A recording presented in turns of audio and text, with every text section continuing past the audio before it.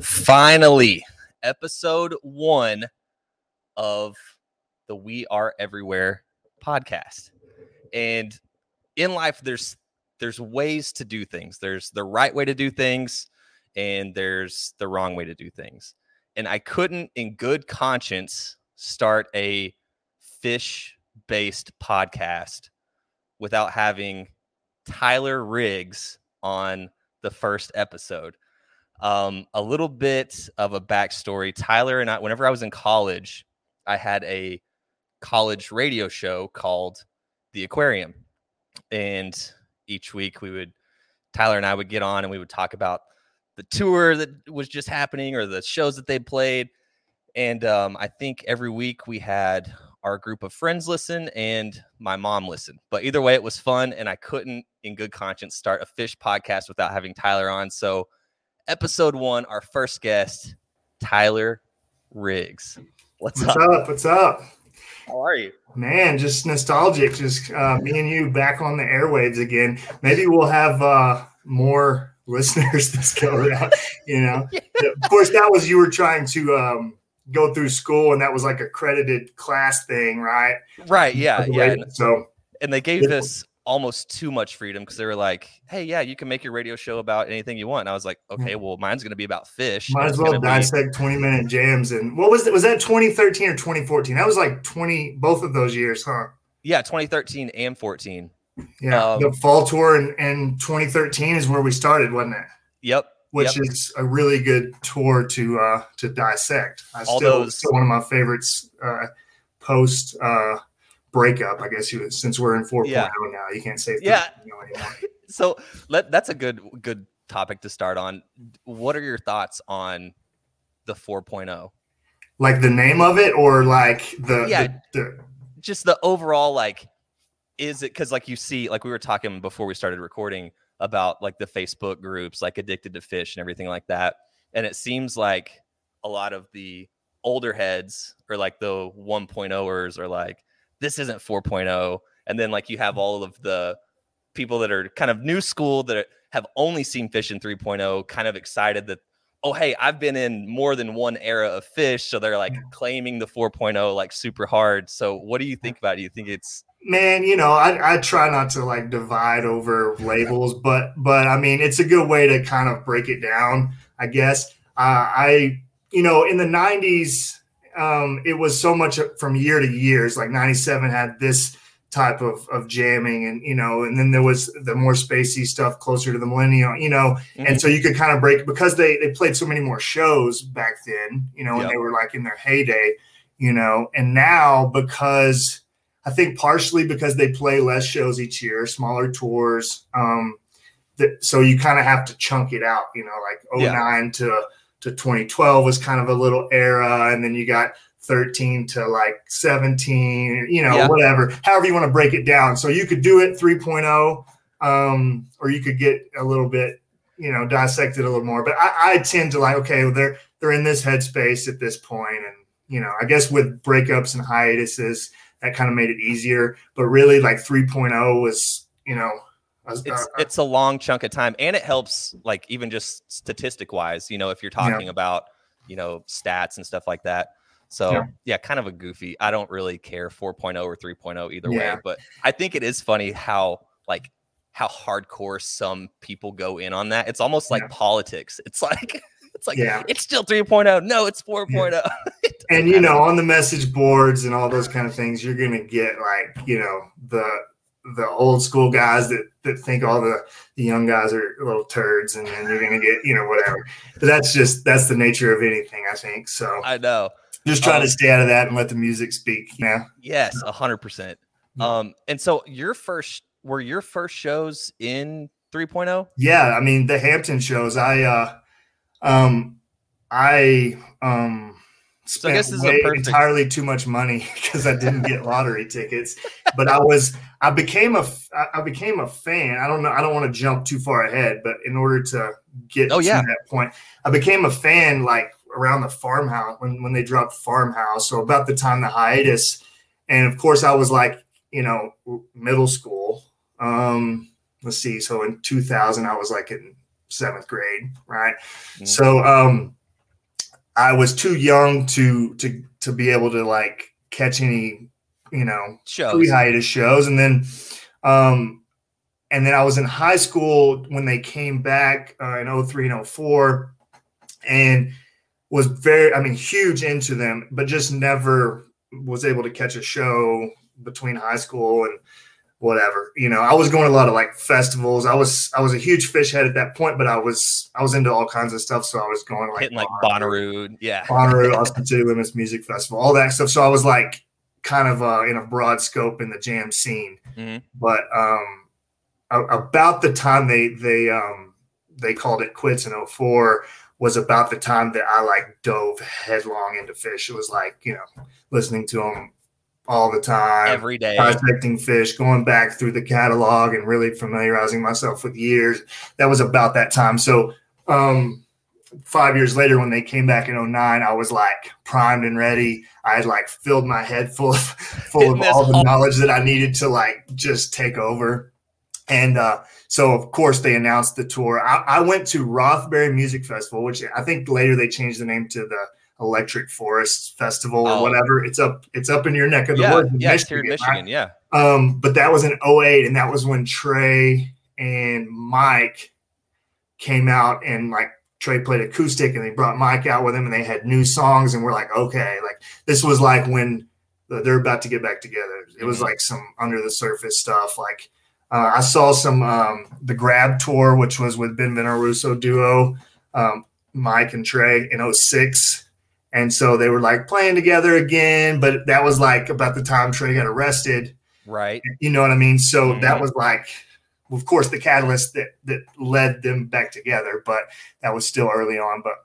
But yeah, so when Hampton happened, I obviously, just like every other fish head, tried to get up lottery. as much money as possible. Yeah, well, hopefully, praying that you would get lottery, But then when that didn't happen, I was like, "There's no way I'm missing it." Like I've waited my entire life for this, And so I think I dropped about $1,500. Oh, wow. I think it was like $1,200 on my tickets. They were like $400 a piece. I went to all 3 nights, and so that was my first shows. Yeah, the Hampton. Okay, so that's what opened up the 09 tour. So you right off the rip, first notes of 3.0, that was your first show. Yeah. The first show I ever saw live was Fluffhead. Still to this day, the loudest crowd moment of any show I've ever been to was that Fluffhead. I mean, rightly so, right? The anticipation plus that song in the mothership, it's been 5 years. Everybody's like, let's go. Yeah. And so how many shows on that 09 run did you do? So I was pretty busy in 09. I did 18 shows in 09. So, I was never able to do like entire tours or anything like that. In fact, that's the most shows I hit in a year was that year. I was just pumped they were back. I was in a place in my life where I was able to bounce around. So I caught 18 shows, a lot of all over the country. I went to those Hampton shows, and I went to Knoxville, then went up to Deer Creek and Alpine, did Shoreline, a one-off in Shoreline, did Festival 8, the Halloween festival. Oh, yeah, that's right. Yeah, let's see what else. And then did New Year's that year in Miami. Yeah, that was because those 09 Miami shows were my first shows. Okay, those were good ones too. Yeah, and those were my first shows with you. That was such a fun run, dude. It was such a fun trip. And then on the fall tour, I caught Cincinnati and Cuyahoga Falls. I think that was 09. Was it? Yeah, they played 2 nights in Cincinnati, and then.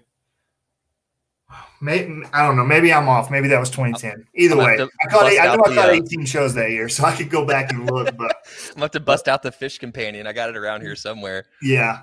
So we kind of already touched on your first show and experience with that. So I want to know, what was the thing that got you hooked on Fish? Like, because with a lot of people, I've read stories, it's like, oh, so and so had like a tape, you know, they were a taper and they played it for me. I was in high school. It was 1997. And then other people, it's like, you know, just found out about them in 09 or whatever. So what was that first experience where you hear Phish and you're like, oh, this is my thing now?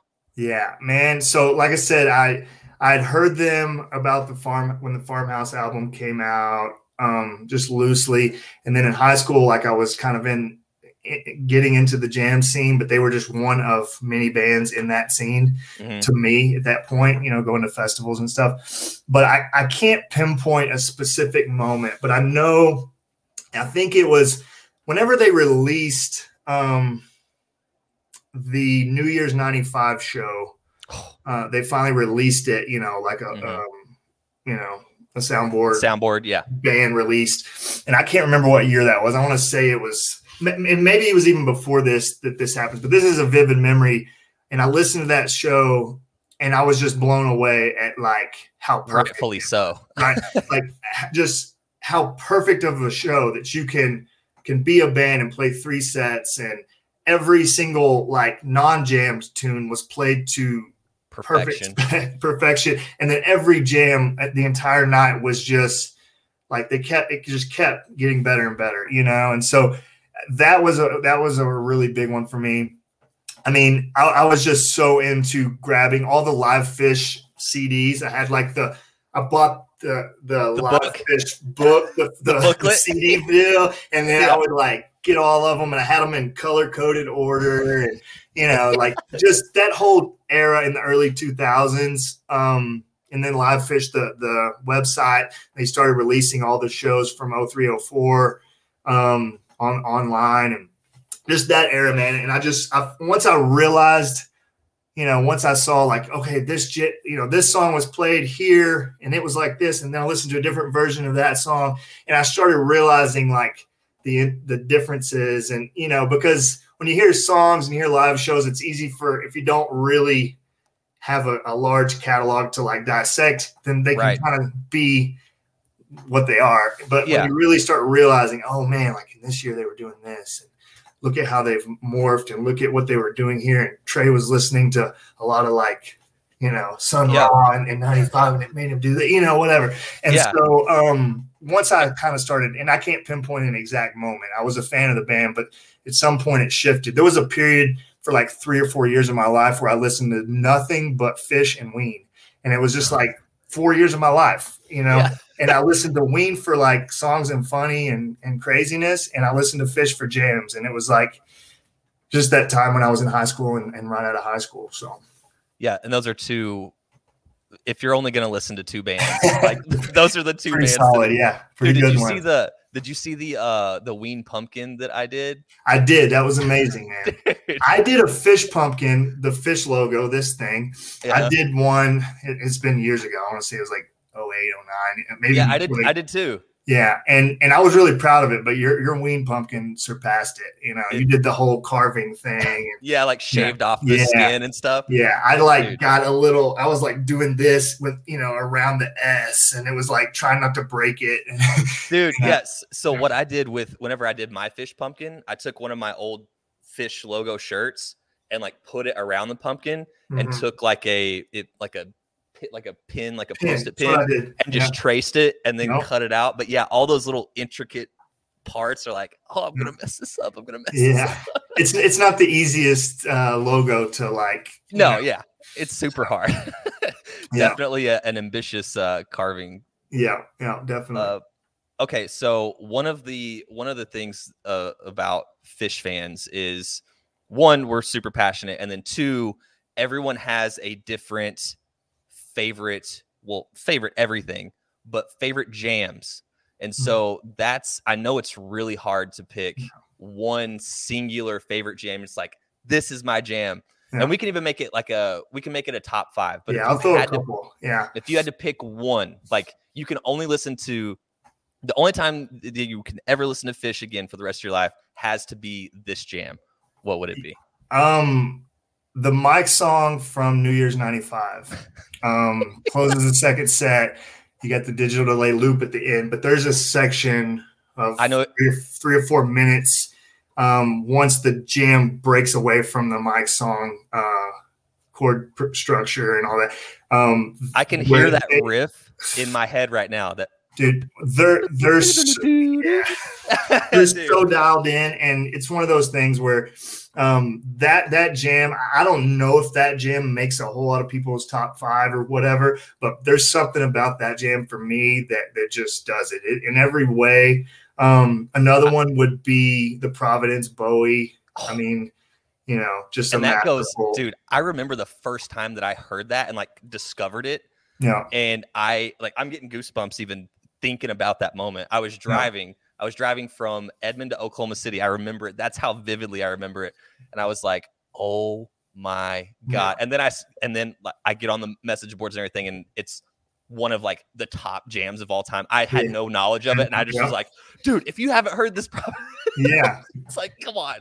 Yeah. But yeah. That's really the banger tweezer that's on the live one. Mm-hmm. I discovered that in kind of a similar way. Like, cause a live one's like a Fish released thing, you know, and it's got some really solid, like good versions of tunes on it.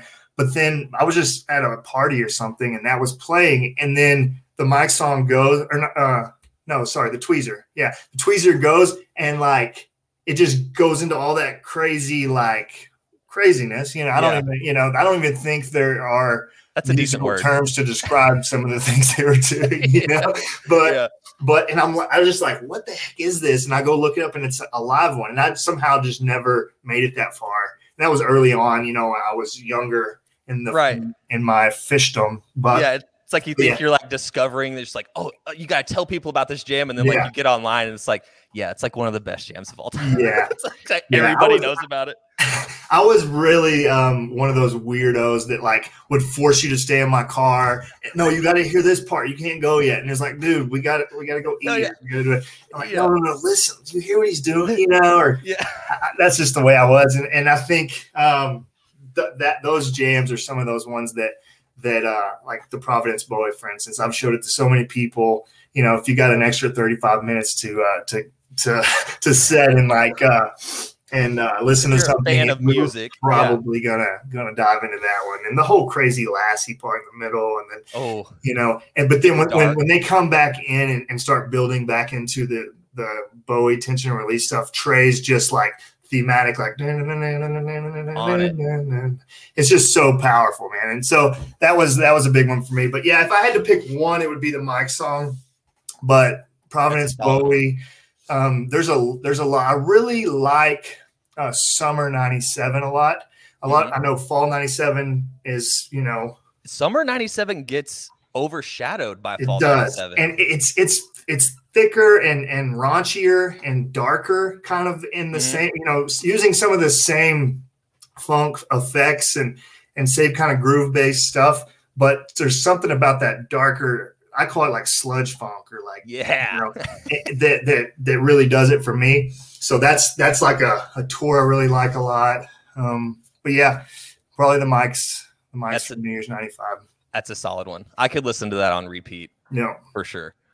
And we were also talking before we started recording, and we're both in relation. You're married to someone that's not a Fish fan per se, and I'm dating someone that's the same way. It's the only thing that she knows about Fish is what I've shown her or explained to her. Same for you. So with that in mind, what song or show would you play for someone that has never heard Fish before, and you're like trying to recruit them, like you're trying to get them to be on your team? What would you play? So '97 is a year that I think is good for that, because it's hard to really throw someone into like a banger tweezer craziness, right? You don't want to throw them off the deep end like that, but then you want them to understand what the band is, you know? Right. You could play Billy Breeds, and it's a great album, and there's good tunes and it's production value, but that doesn't give them who Fish is. That's you know, so if you're trying to really get them to see who Fish is, I would go to maybe like 12/29/97. Oh yeah, it's a really solid show that's not so crazy out there, but still gives you an idea of. It gives you an idea, but it's groovy and it's crisp. you know, Fun. you can't throw on an audience recording, you know, and like of like some crazy random 95 show or something. Or so I would the things I would keep in mind are, does the sound quality sound good? Is it, you know, we all know the guys in Phish aren't like opera singers or like, you know, classically trained, amazing singers. So you want to present them to a newbie in the best light, you know? So something like that, man. There's individual jams that I would maybe go to that the You Enjoy Myself from 12/29/97 is another one of those jams that's like, it's crisp and it's not super stretched out, super long, but it's like really well played. Yeah. That would be maybe something I would play. And I've played the Tube from that show. Oh yeah, just like those funk, you know, like where you can just be like, I don't care who this is. This is awesome. Nobody hears like a good funk groove and says, "Oh, that sucks. I don't want that." Right. You know, they at least like kind of vibe with it, whether it's their cup of tea or not. But or like a 2001 or something like that, where it's just like, "Hey, you like to dance? Listen to this. This is Phish." Yeah, it's always interesting, like seeing where or how someone would present Phish to someone, because the approach that I've always taken is like, and like kind of you said, like you can't just jump off the diving board into the deep end and be like, "Hey, here's a hour-long runaway gym." So I've always started with like some popular, like a tweezer or something, like play like a studio cut to like hear like the fun, you know, it's like, okay, like it's rock and roll, but it's like kind of weird, and it's like some different sections and stuff. And then I'll like I'll do like I've used the Free off of that Brooklyn show, like 03. Yeah. That's one of those ones. That's a really, really good one. Yeah. That's a killer. It's a good song. Free is like, you know, one of those songs that's well sung. Lyrics are good. The guitar, just the whole song is good. But then the interplay between Mike and Trey on that one is just, that's a killer. That was, you know, a light amidst the darkness in that year. You know, there was a few things that year that really stood out, but there was a whole lot of darkness that year. Oh yeah, those a 2.0 era. That was. And I guess it would, depending on who you're trying to introduce as well. You know, is this someone that like is a big jazz fan but doesn't know Phish? Well, okay. Or is this like someone that listens to top 40 radio? Mm-hmm. You know, like kind of trying to keep that in mind. But really, like Phish is one of those acquired tastes, even within like the music community. Mm-hmm. Of people that listen to, you know, classic rock or, you know, or maybe even like some of a little more out there stuff. Phish is still an acquired taste, you know, because, you know, you hear certain things and it's like, oh, well, this dude's playing a vacuum and he's wearing a dress.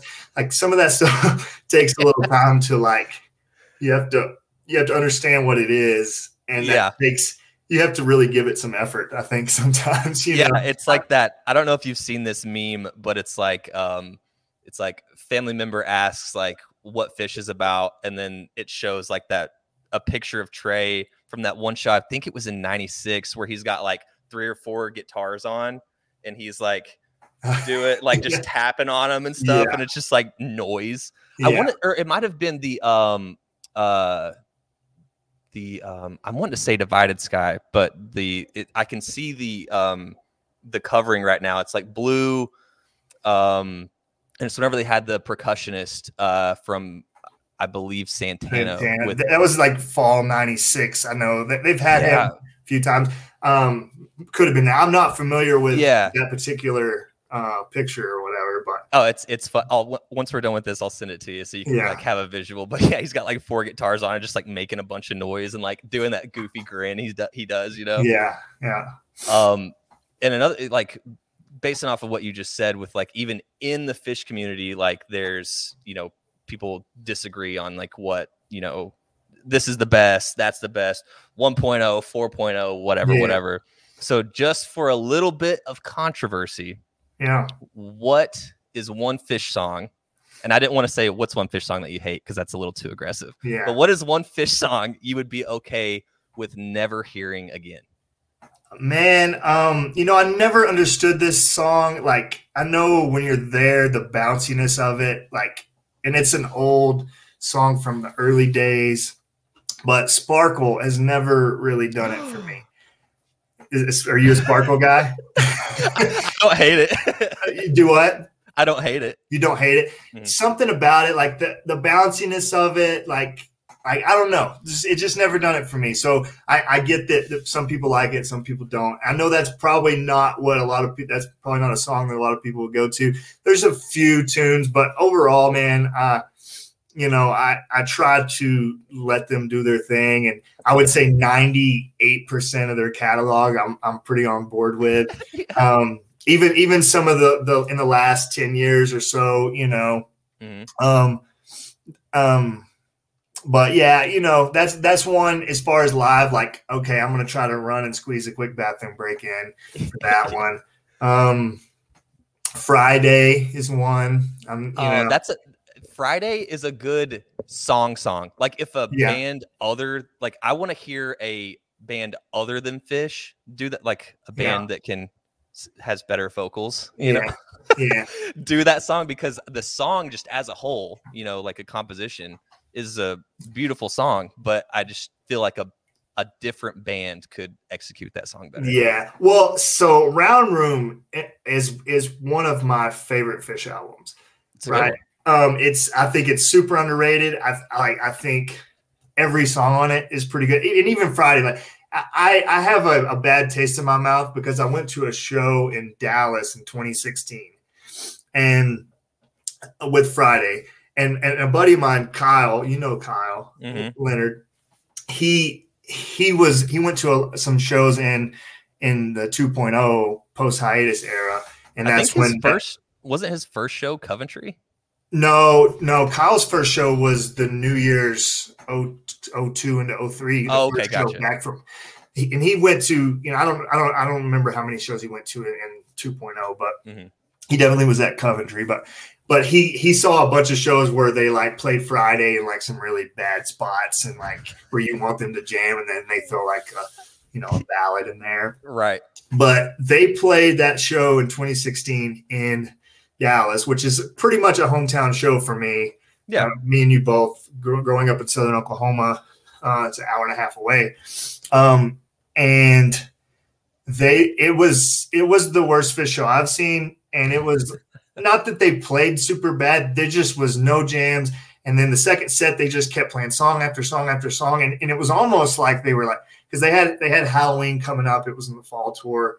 Was kind of a weird placement of a show, so I'm not going to get mad at them about it. But they played Friday like late in the second set after they hadn't jammed whatsoever, and I was just like, really? It almost felt like a middle finger. I know they weren't, it wasn't like they were, whatever. Yeah. They're doing what they're doing. They're moving through their tour, and who am I to like how dare you come and not jam the second set at my hometown show, Right, but Friday kind of – because it was like at the right time to where I was just like, really, Friday? Like, you're like 7 songs deep in the second set. You're just like waiting. You're like, okay, they're going to close it with this. There was literally like 2 minutes worth of type 2 jamming, maybe. Like at that point, so. Yeah. Anyway. Dude, that reminds me of the Oklahoma City show. You went to that one, right? Yeah. And you know what? I was probably the right shade of drunk or something because I really dug that show at the moment. But, that was a show that there was like a bunch of jam tunes back to back to back to back to back. And then there was like short little snippet jams. We never got and it's like they never really went there, but they went type 2 in a few spots. Little bitty bits. Yeah. But so I get it. Both quote unquote hometown shows, North and South, kind of wet the bed a little bit in 3.0 era. So yeah. I'm with you. I've seen some good ones too, so you take the good with the bad, and I doubt they ever want to go out there and play a bad show. So, just try to be understanding that, like, hey, it's not it doesn't revolve around me or any one person. It's whatever they're doing. And that's, it kind of goes in with like the beauty of seeing Fish in general, because if it's like a gamble, because people say, like, oh, why have you seen Fish 50 times? Or like, why do you keep seeing the same bit? Why are you so obsessed? Because you can go to a Dallas show or an Oklahoma City show and get, a Fish greatest hits album played for you with no jams, or you can go to a show and get a 6-song set and have your mind blown. It's like you Yep. don't know Yep. what you're getting. And I think that's the beauty of it. Like you Yep. have to have the quote unquote bad. And with the good. I think about that sometimes. I was thinking about it. So this recent year, 2021, like amazing, taking stuff deep, like jamming right out the gate in the first set, like just stuff that they haven't done, you know, in a long time, if ever. And, you know, like I was thinking about it and I was like, if they came out and played 5-song first sets and 3 or 4-song second sets every show, that would become mundane, right? Yeah. Right. And so that's what we want until we get it all the time. And then we want, well, you know, I was digging whenever they were, you know, there was like a up and down, you know? Yeah. Like, and it doesn't the floorboard or the pedal to the metal all the time. And you don't want, you know, the car to be in park. The ride is what the ride is. Sometimes you're on city streets and sometimes you're on interstates, right? Yeah. And I think if you're always on interstates, you're like, oh my gosh, like, slow down and then slow it down for a second. And that takes that, like, once again, that takes away the beauty from it and like the specialness of it. You know, it's like if you know every single time that you go to a show, you're getting a 5-song set and it's gonna be a monster jam. It's like, then what makes it special? What makes it different than Cincinnati or you know, whatever show they just played? Yeah, you gotta. Sometimes you want them to earn a cool down song so that the cool down song hits the way it's supposed to. And sometimes, you know what I mean. So it's one of those things where I think the grass is always greener on the other side until we're standing on that grass, and then we're like, yeah, it was pretty cool back on the other side of the fence too. So trying to keep in mind those kind of things. You know what I mean? Yeah. So, you're like, man, I really like the song Bug, but I've been to 300 shows and they haven't played it because they're just playing Tweezer and Down with Disease the whole time. Yeah, for sure. Yeah. Okay, so this next question, I kind of stole from a meme, or not a meme, but just like a post on one of those fish boards that we were talking about earlier. And I thought it was an interesting question, so that's why I put it in here. What band member do you think you would best get along with? Oh, man. Probably Trey. Mike's a little, I mean, I'm a kind of a weird guy, but Mike is a little too, you know, as far as like we would, I'm trying to think of what a coffee talk with Mike would be like. And I have no idea. Like it could go so many different ways. We could be talking about whatever. And then, Fishman, I think I would get along with pretty good, but Trey, just because, I mean, I just talking music, like I've outside of the fish world, even like I love music of all types and all genres, and I really like, you know, I try to fill my head full of who the bands are, what period were they doing this and that, and you know where they record this album and what was going on around, like not more than just the music. Mm-hmm. And I feel like out of all the guys, I feel like Trey is that's kind of his vibe too. So I don't know, probably Trey. I mean, I don't want that to be like of course it's Trey, but no, I really honestly think he would probably be the one that I would like to chop it up with the most, you know? Yeah. Especially like if you want to deep dive in on music and stuff, I feel like that's going to be the way. Yeah. And you guys are both redheads. So yeah, that's right. Ginger unite. Yeah. Yeah. All right. One last question before we wrap up here. From all of the shows that you've hit in tour, I know I've never done a full tour. You said earlier you've never done a full tour, but what do you have a favorite memory or like a funny story that's like sticks in your head? Like whenever you think about Fish Tour and like all the stuff you've done, you're like, oh my gosh, that was cool, or that was funny, or oh, do you remember when that happened? What's your favorite memory from tour? Yeah, it's hard to narrow it down to one. I mean, right. Real quick before I get specific, the Festival 8 Halloween Festival in 2009 was super fun. You know, what did you guys dress up as? We were all members of Street Fighter, the 90s. Oh, that's right. The 90s video game. So I had long, like it was reddish blonde hair, but I was Ken, the ninja guy, and then my buddy Blake has got dark hair. He was Ryu. Kyle Leonard was Vega. So we did the whole theme. So it was a group of us that did it. Right. But it was just the weather, man, was great. That was in India, right? Yeah, India. Yeah. Just we took a big conversion van that was like 10 of us in a big van that drove out there. It was like 22 plus hours from Oklahoma to Southern California. Right. And so it was just one of those fun trips, right? That Miami run, that New Year's was really fun. It was fun. So at the Hampton shows, the comeback shows in 2009, a buddy of mine, because tickets were super hard to get, people were paying out the wazoo for them. Mm-hmm. I had tickets all 3 nights. My buddy Kyle, he had one Friday night and 2 Sundays, and he was wanting to trade one of his Sundays for a Saturday. Right? And then a couple other friends of mine. But Friday, I think, was really hard to get. I don't know if anybody showed up there. I'm sure there were people, but not very many people probably showed up without a Friday ticket unless they just were trying to get a shot in the dark. But I think there was a lot of other people that had the same kind of idea that Kyle had. Like, all right, I got my Friday, so I'm good the first night, and then I can try to figure it out. I have 2 Sundays. I can do some trading. But Saturday was a really, really hard ticket to get. And so he was like, had these 2 Sundays, and then it comes down to it on Saturday night, or the show is fastly approaching. We've been like trying to find him a ticket all day. Got your 10,000 steps in for sure. Yeah, absolutely. And nothing was happening. And just, man, like, so the saying, like, man, you look like your dog just died. Mm-hmm. Like, as we're literally about to go into the show, Kyle is sitting there, like, with this just sadness on his face. And he's about to have to chill in the parking lot while we go into the show.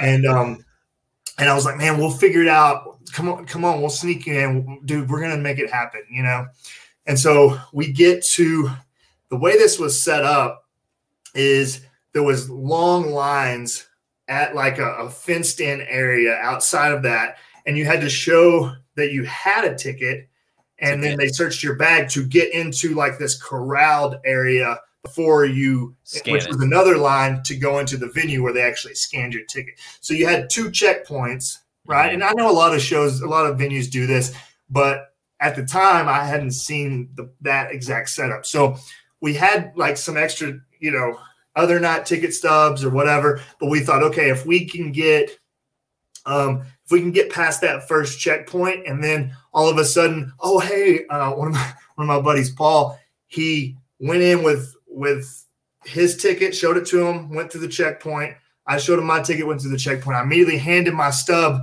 to Paul.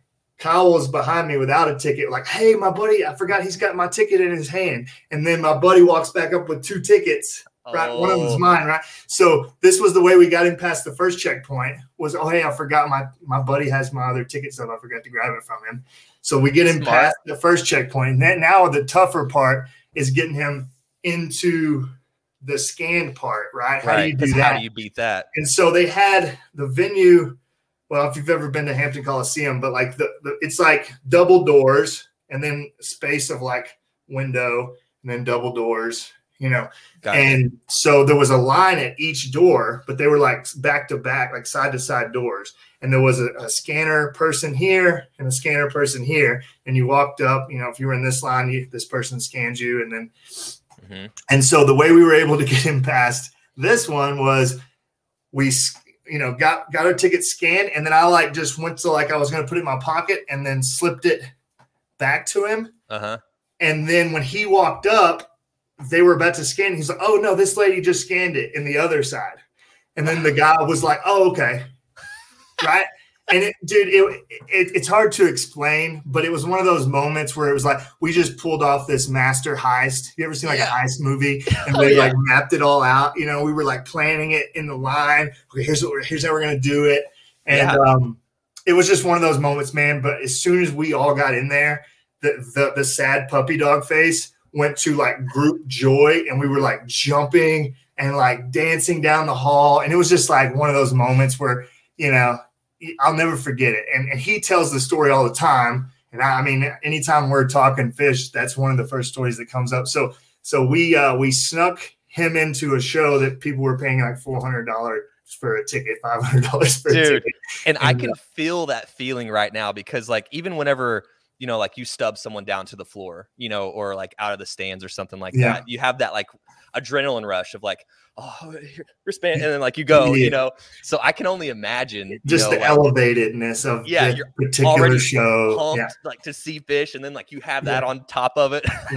Dude, it's a great feeling. But that's awesome, you got in. And it was a super cool moment. You know, hey, look, we give the band, anybody listening, we give the band our money. Like, we're not trying to skimp out on things. They've gotten plenty of money. But in that situation, you guys would have all done what we did, and you got to do probably less successfully though. I'm just it takes some skill. Yeah, I remember I wasn't there for the show, but those the farewell shows where Trey was playing with Dead and Company.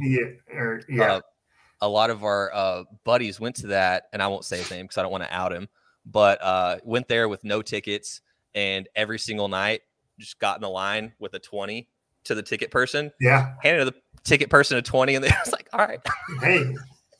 It's like, hey, you paid. Fish isn't getting your money, or the band's not getting your money, but somebody's getting your money. So but those are fun parts of tour. I mean, and it's part of it, you know. There was one show. It was a Dallas show where they were playing that super small. It wasn't 2016 because I had already left, but 2014 maybe.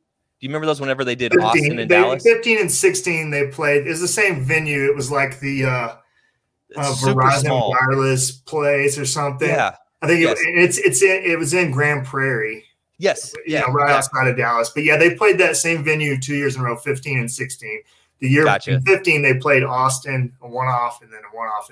No, they played 2 nights in Dallas that year, I think. Okay, gotcha. So whatever it was, but it's in Grand Prairie. It's like what's interesting is we all had AT&T phone carriers, and you got zero service in there because it was like a Verizon thing. And we're like all sitting over like, man, these guys, like this conspiracy theory that Verizon has shut down all of our phone service because we got AT&T. Or you're just in a venue.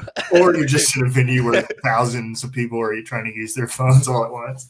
But I remember that show, and like part of like sneaking in and stuff like that. Total asshole move on my part, because it's like 2 tiers. There's like a upstairs like balcony area, and then there's like a downstairs. But the balcony isn't like it's 30 foot off the ground. It's like maybe 10, 12 feet. And I had the upper balcony ticket, and so I'm like looking around, you know, and everything like that. I'm like, okay, it's not a far jump, you know. And so I wait until the lights go down, and I take off, hop down, and I land on this woman. Like, I landed on her, like knocked her down. I fell down, and she's like, "What are you doing, asshole?" and this and that. And she was with a guy. And at the time, I'm not going to stick around and be like, hey, I'm sorry, you know. So I was just like, sorry, got up and like took off in the crowd. And then I get home that next night and have a message from one of my buddies that I've met going to Dick's, you know, like whenever you camp and stuff, you meet people, exchange information. And I have a message from him, and he's like, hey, were you at the Dallas shows last night? I was like, yeah. I was like, were you there? And he was like, yeah, I saw you. You landed on my wife. And I was like, are you kidding me? I was like, that was your wife? He was like, yeah, as soon as like I saw you and like you turned around and said sorry and took off running, he was like, that was Clay. And I was like, and so he like got his wife on I was like, look, I am so sorry. Like, I was just trying to get down. Like, I was in the moment. I had a little too much to drink, but it was like one of those things where he was like, it's all good, man. He was like, it was a dick move, but like, I just wanted to like bust your balls a little bit. No one was like seriously hurt or anything, but it was just kind of like one of those, shouldn't have done that. Dang. And, you know, with not to get into popular culture, but what's happened recently in like people dying, you know, and that's what my wife, I was talking to her, you know, about this whole, you know, Astro World.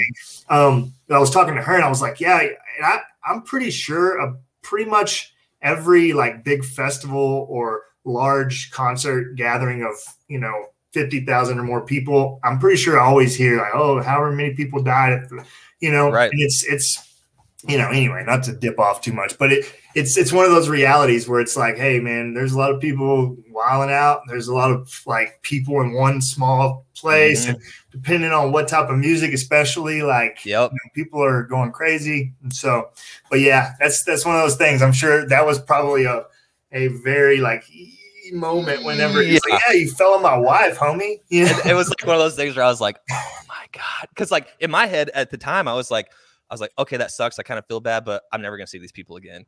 Yeah. Like little do I know. He's like, yeah, no, you're busted. But yeah, it's fun. Dude, thank you so much for being on the beginning episode of this New Fish podcast. I don't want it to be the last. Me to be the first guy, Dude, I have to. Like our aquarium days, it was fun, man. And we're still not in the studio together, but back then we didn't even have like the video stuff. So it was I was on my phone pacing around in my yard in Wilson, Oklahoma with my notes, which my hand scribbled note, like show notes, because to let your audience in, like we were like deep dissecting show. Like this was a weekly thing, and then Fish had just played whatever show on the Fall 13 tour the week before, and so we're like deep dissecting and diving into it. So but just hand scribbled notes about jam timings and where they went with this, and we were really nerding out. But it was a good time, man. Yeah, and like you said, you were pacing around, like you could hear, like every once in a while, like you get out of breath, or like you'd hear like a dog bark or like a siren in the back. So professional. We were so professional. But dude, thank you again. I want to have you on more than just this once. We'll connect again on that. And I will get this posted up and go from there. Yeah, man. Cool, man. I'm glad I could do it, man. I enjoyed it.